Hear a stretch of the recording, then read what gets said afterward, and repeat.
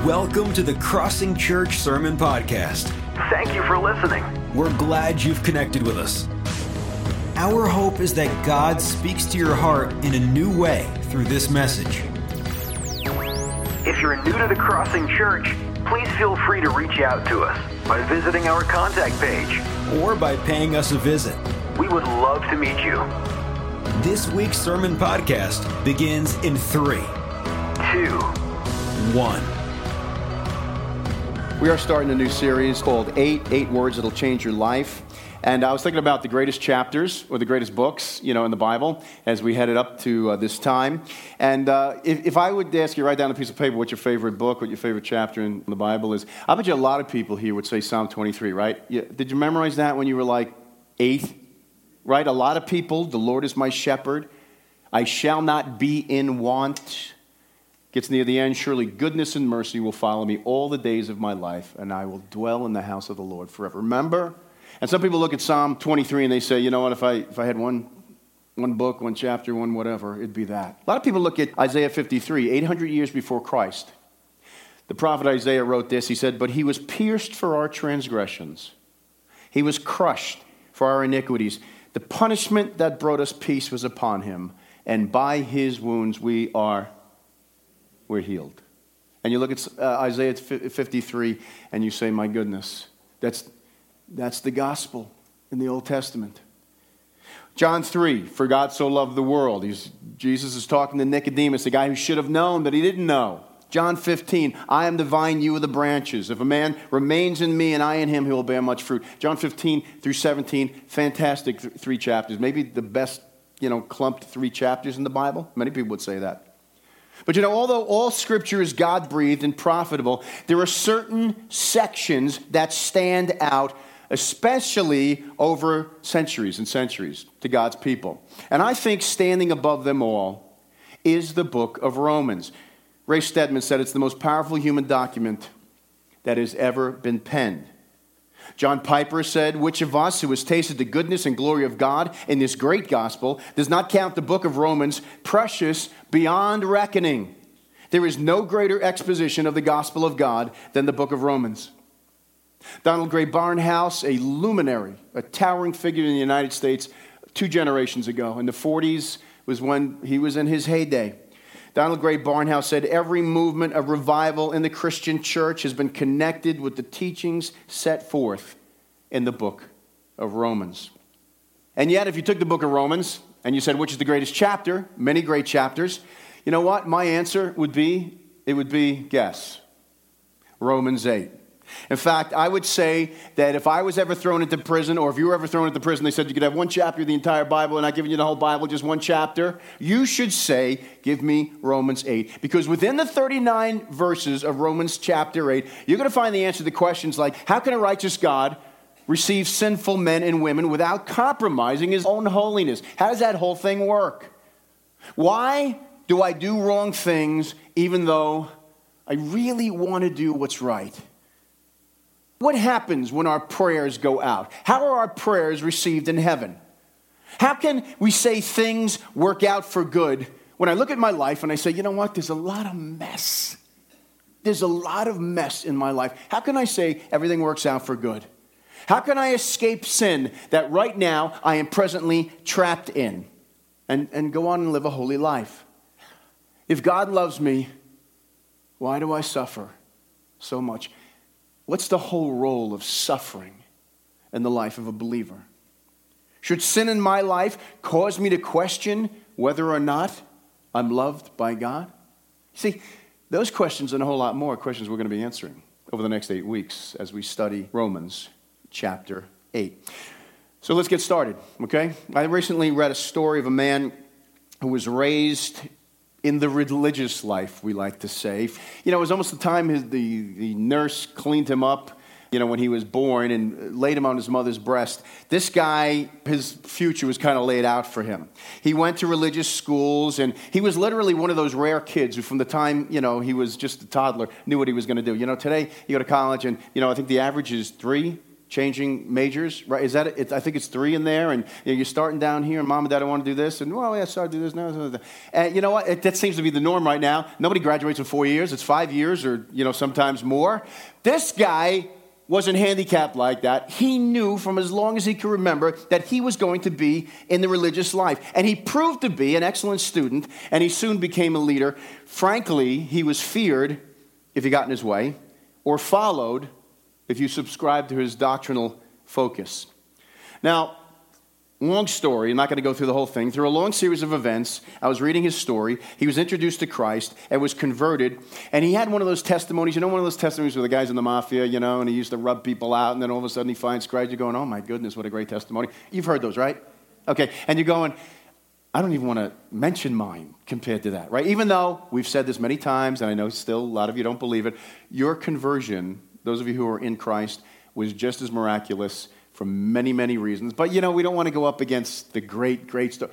This guy had one of those great, great stories. I mean, you hear his story and you're like, I'm not sure I want to tell my story next to this one. Okay? That was the kind of guy he was. And but he came to Christ, and his life just basically completely changed. And he went back to the Bible, which he knew. He already knew the Bible. But he went back to the Bible, now studying it with different eyes, right? Now studying it as a converted man, and everything looked different. Everything was different. He eventually found his way into the mainstream of Christian-loving, Bible-believing people, and soon became a leader there in his brand new world. And he was not considered a guy who was very charismatic. He had a number of health issues, according to many accounts.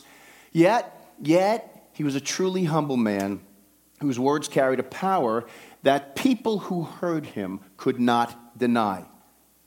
He was really blessed, and he was a blessing to many. He was doing amazing work for the Lord. He planted a number of churches. His teaching schedule would be considered by most mortal men oppressive, absolutely oppressive. Aside from that, he managed to keep up with an enormous list of folks that he had met along the way in his ministry, continuing to pour himself into their lives. Before the present age of instant communication, where you could bang out a text message or an email, he would write to many, many people, extensive ministry of correspondence. And in addition to all that, he lived in a part of the world where he was persecuted for his faith.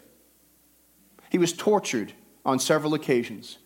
He spent many, many months in jail, deprived, it says in one account, of even a blanket in freezing temperatures. Yet what most people would never have guessed about him was that he was a conflicted man. Don't get me wrong. He loved God. In fact, he would read the words of Scripture and he would say to himself over and over and over again, this is what I want to be. This is the kind of man I want to be. He would read about David. David was called a man after God's own heart. He says, I want to be a man after God's own heart. I want to have the words of God so ingrained on my heart and in my life that when people look at me, they don't give glory to me. They give glory to God. That's the man I want to be. But his reality was often very different. Although he was truly a loving man, he, on a pretty regular basis, knowing he should love everyone, more times, than he would care to admit, didn't love everyone. Because he was so smart, he was so disciplined, he was so capable, he would often become irritated with those who learned at a much slower pace. Never had that problem. I've had many problems. I've never had that problem. He always would look at people that lagged behind and it's like, come on, let's get going. In fact, often he just couldn't understand the people he was even ministering to. Even though they were brothers in Christ, they understood, they got it. He couldn't figure out how they could see certain things through different eyes and have different interpretations and kind of have so many questions. He knew what the Word of God told him about such things, patience and love and concern and kindness. But it got to the point where the wonderful words of God, words of truth, words that governed his life, almost seemed to scream out at his divided heart from the pages before him and seemingly at times mock him. Absolutely mock him. Sometimes in quiet moments, he wondered if he would ever be the man that he longed to be. But one day he sat down and wrote to a group of Christians who were meeting in the ancient city of Rome to share some of his thoughts. You may know by that little clue that the man I'm speaking about is the great apostle Paul. A man who would be on any historian's, and is on every historian's, top 10 list, secular or sainted, of world changers. People who simply went out and in the years that they had, changed the world. Men who simply redirected the course of history. Now, in the letter that he wrote to the Roman church, he said many things. Yet three themes, as I'm looking at it, kept coming out again and again and again. And they kept coming out again and again in chapter 8 that we're going to be looking at it. And if you look close, his overall message initially was really kind of a bummer. It was really bad. And if that depressed you, as he continued to preach, it got worse. It went from bad to worse. But then all of a sudden, it took a turn, and it got good, and then finally ended up great. Bad. Mankind stands condemned before a holy and majestic God. Worse, there is no mechanism in place where he can save himself from condemnation. Good. God's provided a way where there seemed to be no way to set men and women free. And great, the freedom he brings can begin right now and touch every area of our lives. And the thing is, everybody on planet Earth, as I was thinking about it, everyone on the planet from heaven's perspective can be found somewhere in those four categories of understanding. And the thing is, the great apostle did find freedom because heaven's perspective became his perspective. And heaven's perspective, if it ever becomes our perspective, will really set us free. When heaven's perspective becomes our perspective, we will be free. Well, he started off, and he starts off in chapter 8. Doesn't sound like he does, but he does, saying, you know what? Things are bad. We stand condemned. In fact, verse 1 says, therefore, hold on, there is now no condemnation for those who are in Christ Jesus. Wait a minute, you're just saying the opposite. Well, you know what? We got to go back, actually, because whenever you see therefore in the English translation, what does it mean? It's therefore something. That he's summing up. He said something before. So you got to really go back to Romans chapter 1 at the beginning of the book to see what he's talking about. And that word condemnation right there, which he also uses throughout the book, katakrima, it's a compound word. Kata, down, against. Krima, judgment. There is a judgment against someone. There's a judgment against the whole human race. God has come down, in a sense, on someone or something. Some have simply translated in the English, and I actually like this translation, doom. That's the translation, doom. Evidence has been brought forth. This is what it's saying, what this word is saying. Evidence has come forth. A sentence has been pronounced based on an investigation, and punishment is soon going to be applied. A guilty verdict has been rendered, and soon there's going to be a price to be paid. The emphasis on this word, wherever you see it, is on punishment. That's coming. It's down the pike. You could see it. Well, what do you mean, doom awaits me? For what? Well, Paul talked about it back, as I said, in Romans chapter 1.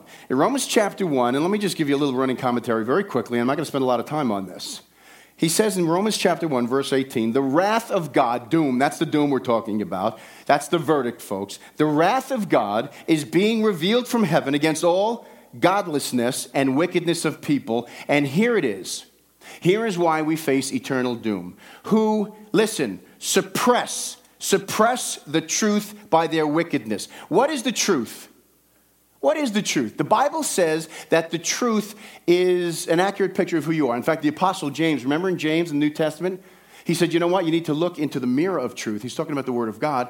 Because when you look in the mirror, basically what we want to hear is mirror, mirror on the wall. Who's the fairest one of all? You lovely, gorgeous creature. That's what we want to hear. But see, a mirror doesn't lie. A mirror tells you exactly. A mirror gives you an accurate picture. Why does it give you an accurate picture? What good is an accurate picture? Well, so you could recalibrate, reassess, act, come to right conclusions.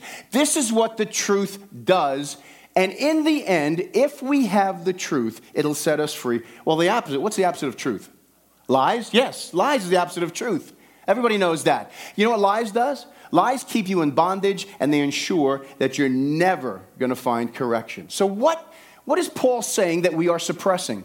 What is the wickedness he's talking about? Verse 19 says this, since what may be known about God is plain to them, because God has made it plain to them.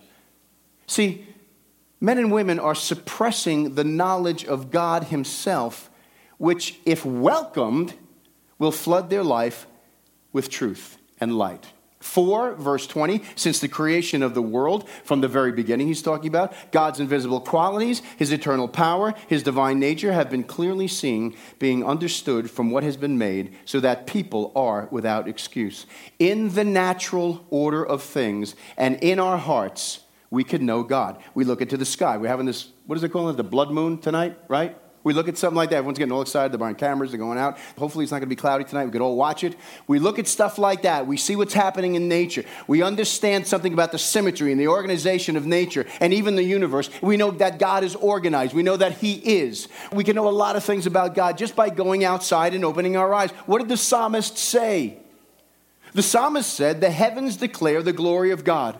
The sky displays his handiwork. Day after day it speaks out. Night after night it reveals greatness, his greatness. We can see that by just observing. There is no actual speech. There is no actual word. Nothing is heard, and yet God and the presence of God echoes throughout the earth, and it carries to the most distant horizon. But you know what he's saying, Paul is saying? The suppression, remember we're talking about suppressing? He's saying men and women have suppressed the truth of God that is absolutely plain to them. God also gives us a conscience that we can know something about him. And understanding that some things are wrong and some things are right. I remember years ago, our oldest daughter, Caitlin, she was little. And she and Marianne passed a magazine rack at a store. And there was a woman, this is years ago, who had no top on. She was covering her breasts with her hands. And Caitlin looked at Marianne and she said, Mommy, that woman should be ashamed. Now, that's right. She should be.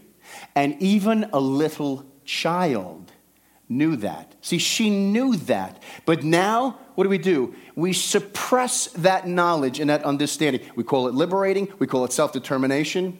We call it freeing. You know, if you look at history, how many times do you read in history, if it wasn't for this one guy who showed up at this one time, you know, and it seems like a mistake. What a coincidence. Isn't it amazing? All of history with a change. Again and again and again, we see God even working in history. We see God's transcendence, his self-sufficiency, his eternality, his power, his goodness, his hate for evil. It can be comprehended through those things. They impart necessary truths of God, his hate of sin. But we know what? We do need special revelation. You know, we need to understand about the atonement, to really, really know him as he is. But yet we're without excuse. In verse 21 it says, for although they knew God through nature, conscience, and history, they didn't glorify him as God, nor gave thanks to him, but their thinking became futile, and their foolish hearts were darkened. And when the knowledge of God is suppressed, and truth is suppressed, instead of increasing light, we descend into darkness until one day there is no light, there is no truth, there is no understanding, and we are without hope. So the chief aim, you know what it becomes in a culture like that? Pacifying ourselves, entertaining ourselves, finding new ways to whistle as we walk past the graveyard. There's hardly any passage which so clearly shows what happens to man and to cultures when he leaves God out of his reckoning. It's not so much that God sends condemnation on man as man brings condemnation on himself when he gives no place for God in his scheme of life and his scheme of things. When a man banishes God from his life, he becomes a certain type of man. And that certain type of man is described in Romans chapter 1. And the remainder of the chapter, and I'm not going to read it, it's a catalog of brokenness in body and in mind, much of which is now celebrated in our culture. Homosexuality, greed and ruthlessness masquerading as business acumen, open relationships which destroy the fabric of the nuclear family, free speech, which we all love, but for many people, the goal is to injure and to harm, envy and hatred, which at times finds itself under the cover of the rubric of justice and fairness when it has nothing to do with those things, and it's really just trying to hide an evil heart with evil motivations. The many expressions of the brokenness of men and women who have suppressed the truth, held the truth of God down, is in Romans chapter 1. And you know what it says? The saddest verse in all of the scripture says this: God gives them over to the things that champion and are celebrated. They champion and celebrate in their minds. Things that do not need to be celebrated, but need to be redeemed by the grace of God. And in verse 32, it says, although they know God's righteous decree that those who do such things deserve death, they not only continue to do these very things, but approve those who practice them. Paul is giving a terrible picture of what happens when men deliberately banish God from their lives. It has disastrous effects. Bad news. Bad news. I stand condemned.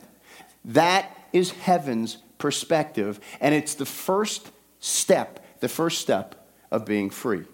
Because when heaven's perspective becomes our perspective, we can be free. Second, goes from bad, remember I said it goes from bad to worse? Worse.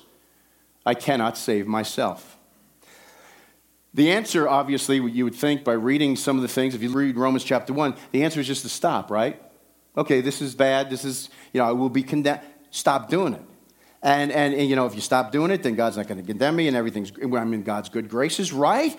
Except in Romans chapter 8, it doesn't say that. And the reason it doesn't say that is because it comes after Romans chapter 7. Romans chapter 7 is probably the clearest picture of, maybe you and I. It says this.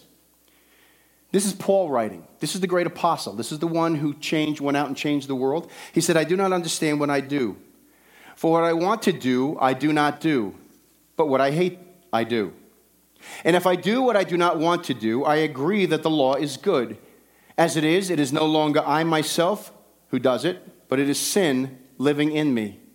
For I know the good itself does not dwell in me, that is, in my sinful nature. For I have the desire to do what is good, but I cannot carry it out. For I do not do the good I want to do, but the evil I do not want to do, this I keep on doing.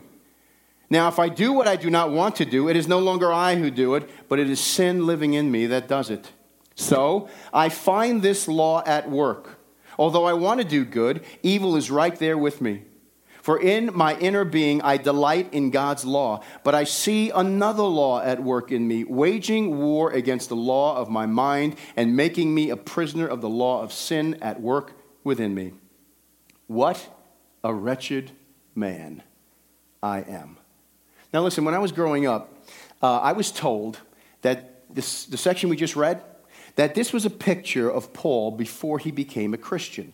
And the theory went like that because it couldn't possibly be Paul. I mean, he's saying, I'm a prisoner of the law of sin. How could that possibly be? The guy's a Christian. I mean, he's a great Christian, great missionary. God is blessing in unparalleled ways, and he says, I'm a prisoner of the law of sin. Really? Really? So I see why many people have said, this is Paul back before the Damascus Road experience. This is Paul before he became a Christian, before he figured it all out. You know what? But here's the scary part. When they used to tell me that, they said about Romans 7, this is Paul before he became to know the Lord. This is him when he was a Pharisee. This is him when he was just trying to follow the law and trying to do all these things. The scary part when I used to hear that is that that's how I felt. I read Romans 7 and I said, that's me. Wait a minute. Maybe I'm kidding myself. Could I be kidding myself? If this is Paul prior to his conversion, and this is a description of me, then you know what? I'm not free of condemnation. I'm in a lot of trouble. Yet, there was that pesky verse in chapter 7, verse 22. 7:22 says this. This is Paul. This is Paul who's writing this whole thing. He says, for in my inner being, I what? I delight in God's law. See, Paul, when push came to shove it, he sat down in the quietness of his heart. He says, but I love God's law. When I reach Scripture, I want to be that person. I recognize this as truth. I see the truth all too clearly. But when I was growing up, the problem with me, and I have to tell you frankly right now, it's true of me also, I only all too clearly also see my failures standing right beside my desire to be that kind of man. I see them together. Like there's this big battle. Yet, His desire to please God was undeniable. I wish back then I had gone into chapter 8, because all the time I would look at chapter 7 and freak out. It was like, huh. And then if I had just read a few more verses, because in chapter 8 and verse 7 it says this: the mind governed by the flesh is hostile to God. It does not submit to God's law. What? Nor can it do so. That means, Paul says, until the Holy Spirit comes in and changes your heart, you know what you're going to do? You're going to hate the law of God. You may not say you hate the law of God, but anytime you look at the law of God and you say, well, that's, I know that's for back then. See, what you're really saying is, I hate the law of God. But a heart where the Spirit of God has now entered into, it loves the law of God. It may have problems following, but it loves the law of God. He said, in my inner being, I delight in the law of God. What he's saying is this: I'm a Christian, and yet sometimes I feel like a slave to sin. Now, there are some circles in some churches that say if you're a Christian, they say that if you're a Christian, you're really not going to have a huge struggle with sin anymore. Big parts of our brothers and sisters, okay? They say that struggling with sin and temptation is not the lot of the normal Christian life. It's not the way it works. Yes, you will sin every now and then in a minor way, but mostly you're going to go from victory to victory. All you got to do is turn on the television tonight, folks, about 11 o'clock, and just go down the cable. You're going to find a lot of people like this. A lot of guys, every just victory, start out with a joke, and then it goes hilarity after that. And you know what? The Christian life is just victory, victory, and it's all, I'm looking at them and listening to them, I'm going, that's not my experience. My experience is Romans 7, and yet I desire to be God's champion. Often I do sin. I do say that word. I do feel repulsed by another ethnic or racial group. I lie to someone to save face. I bow down to lesser gods. I see myself doing it, and I say, why are you doing that? You know better. You love the law of God. But I find myself pulled. Anybody else?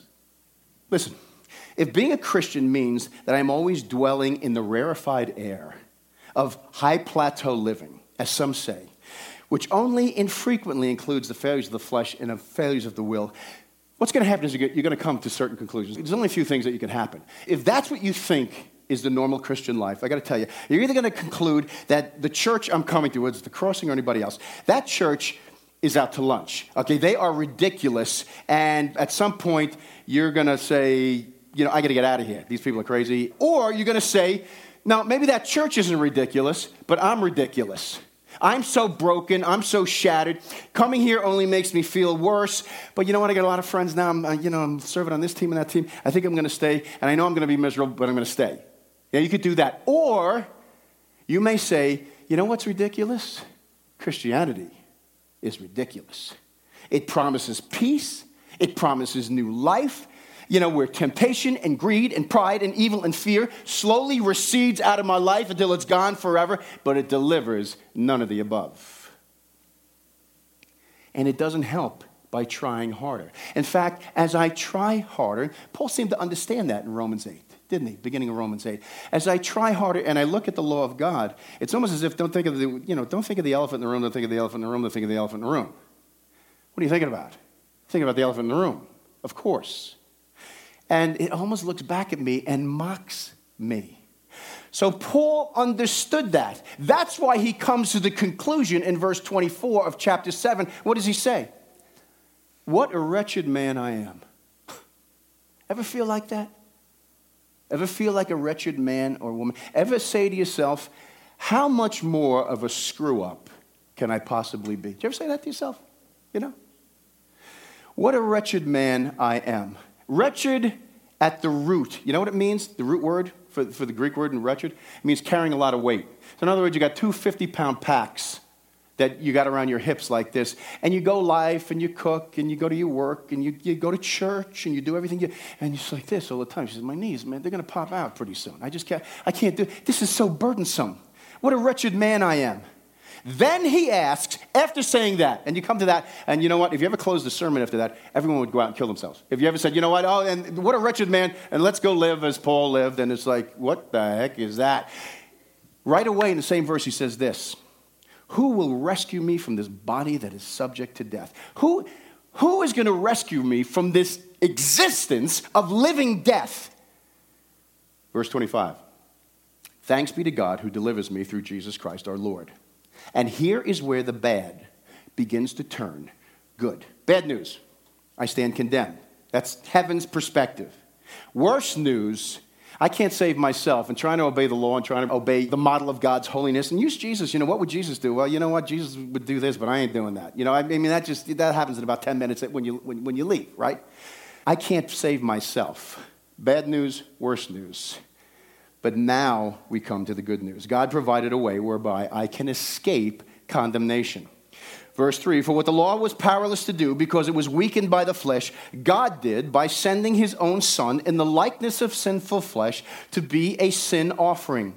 And so he condemned sin in the flesh in order that the righteous requirements of the law might be fully met in us who do not live according to the flesh, but according to the Spirit. What this is saying is that when God looks at you, Christian, listen, when God looks at you, he sees Christ.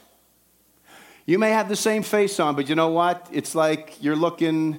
I saw a Star Trek thing. For about 10 minutes last night, I was watching an old Star Trek, and there was this alien, and this alien woman looked different to every one of the guys. It was like a long-lost love. Did you see it last night? A long-lost love, and every time she showed up, she had a different face on. And it was like, wow, that's weird. I didn't watch it. I said, that's enough. So I didn't watch the end of it. I don't know what happened. But it's kind of like we have our face, and God looks at us, but he doesn't see our face. He doesn't see John, Sue, Mary, Sam. You know what he sees? He sees Jesus when he looks at us. That's what he sees. It means, for example, when it says that in 3 through 4, that he treats you as if you died for your sins, as if you paid the penalty. You've paid for all of them. He treats you as though you've been raised again. He treats you as if you've done everything Jesus Christ has done. Now in 2 Corinthians chapter 5 and verse 21, it says this. Great, towering verse. Paul wrote this to the church at Corinth. God made him sin who knew no sin, that we might become what? The righteousness of God in him. That means on the cross, he treated Jesus as if he were a sinner. Do you see? Do you see? He treated him as if he had done every disgusting, miserable thing that you have ever done in your entire life, and all of us put together in the whole world together, and from the first man and woman to the last one that will be here. He took that, and you know what? God looked at him and he said, you did it. You're the guilty one. And it says that the Father poured out his wrath on the Son. Now, Paul understood this concept, and he said, if you don't get this concept, you don't get Christianity. Because this is how Christianity is different than any other religion. Any other religion. And he said in Colossians, he wrote to the church of Colossians in chapter 3, and verse 2, he said this, set your minds on things above, not on earthly things, for you died, and your life is now hidden with Christ in God. When Christ, who is your life, appears, then you also will appear with him in glory. You know what he's saying? You know what Paul was saying? He's saying that's you up there. That is you up there. You're in Christ. It's a status he's talking about. He didn't just die for you. He didn't just die and suffer everything you're supposed to suffer. He obeyed everything you were supposed to obey. That means you're not just pardoned when you trust him. You don't just get the negative part of the record, you get the positive part of the record too. And that is glorious beyond understanding. It doesn't just accrue to you the benefits of his suffering, but also the benefits of his perfect obedience. Therefore, Romans chapter 8 and verse 1, here it is. There is now what? No condemnation for those who are in Christ. How could there ever be condemnation? What could you possibly do to lose God's pardon? What?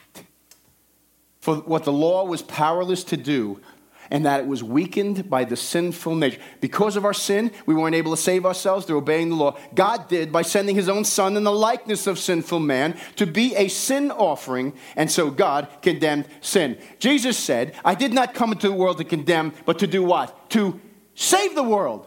He said to Nicodemus in John chapter 3, because he did not come to condemn, but was condemned himself, we can be set free. He didn't come to condemn sinners. He came to condemn sin. Therefore, it says, when you become a Christian, you're not condemned. There's no more punishment. The punishment is taken away. God has forgiven you. You are pardoned. I would say that's probably not news to a lot of people here. You said, tell me something new, Pastor Tim. We get it. We've heard that before. You've preached on this many, many times in different ways, in different passages. You've always heard, when I believe in Jesus, Jesus died on the cross for my sins. That means that when I believe in Jesus, I confess my sins, I'm not condemned. Yeah, we get it. That's a wonderful thing, of course. It's a wonderful thing. But it's more wonderful than most people think, because it doesn't just say you're not condemned. It doesn't just say you've been pardoned. It says something much stronger. He says, now there is no condemnation, which brings us to the last point in the great news. Good? Great. Bad? Worse. Good? Great. Now we hit the top. Ready? I can experience true freedom now and forever. I can experience true freedom now and forever. Most of us feel, and listen, correct me if I'm wrong, okay? Most of us feel that when we receive Christ, our sins are pardoned, we're forgiven. Okay? We get that. We're all on board with that. Then we have this penchant, this peculiar thing that we do where for the rest of our lives, we try hard to repay him and live a life that we should live and so on. But when we fall back into sin, you know what we feel? What do you feel? We feel condemned. So we wait a little while. God, forgive me. Feel good? Feel great. Living life again, not doing that again, right? And then all of a sudden, we do that again. And what happens now? How do you feel? You feel condemned. And we go back and we go forth. And we go up and we go down. And when I'm faithful and when I'm following perfectly, I feel great. I feel free. I feel God is with me. He's answering my prayer. I'm sure he's answering my prayer. Give me a prayer request. God listens to me. We're friends. And then the next day you're hiding. You don't come to church. We don't see you. Where's so-and-so? You know what? Well, they're angry at this, that, the other thing. Now, you know what there probably is? They feel under the condemnation of sin, and they don't want to be with God's people. See, that happens a lot of times. It took me a long time to realize that, but I know that happens now. The Bible says there's no more condemnation. It means for the Christian, condemnation does not even exist. It's gone. It's been removed from the realm of even possibility, folks. Now, as soon as I say that, listen, I know. Someone's going to say, well, then why do we ever ask for forgiveness anyway? Okay, great message. Release us now. We're all hungry, and that's the end of the message, and let's go. Why do we even have to ask forgiveness? Many of you probably memorized, I bet you a lot of you memorized 1 John 1:9, right? 1 John 1:9, if we confess our sins, he is faithful and just to forgive us our sins and to cleanse us from all unrighteousness.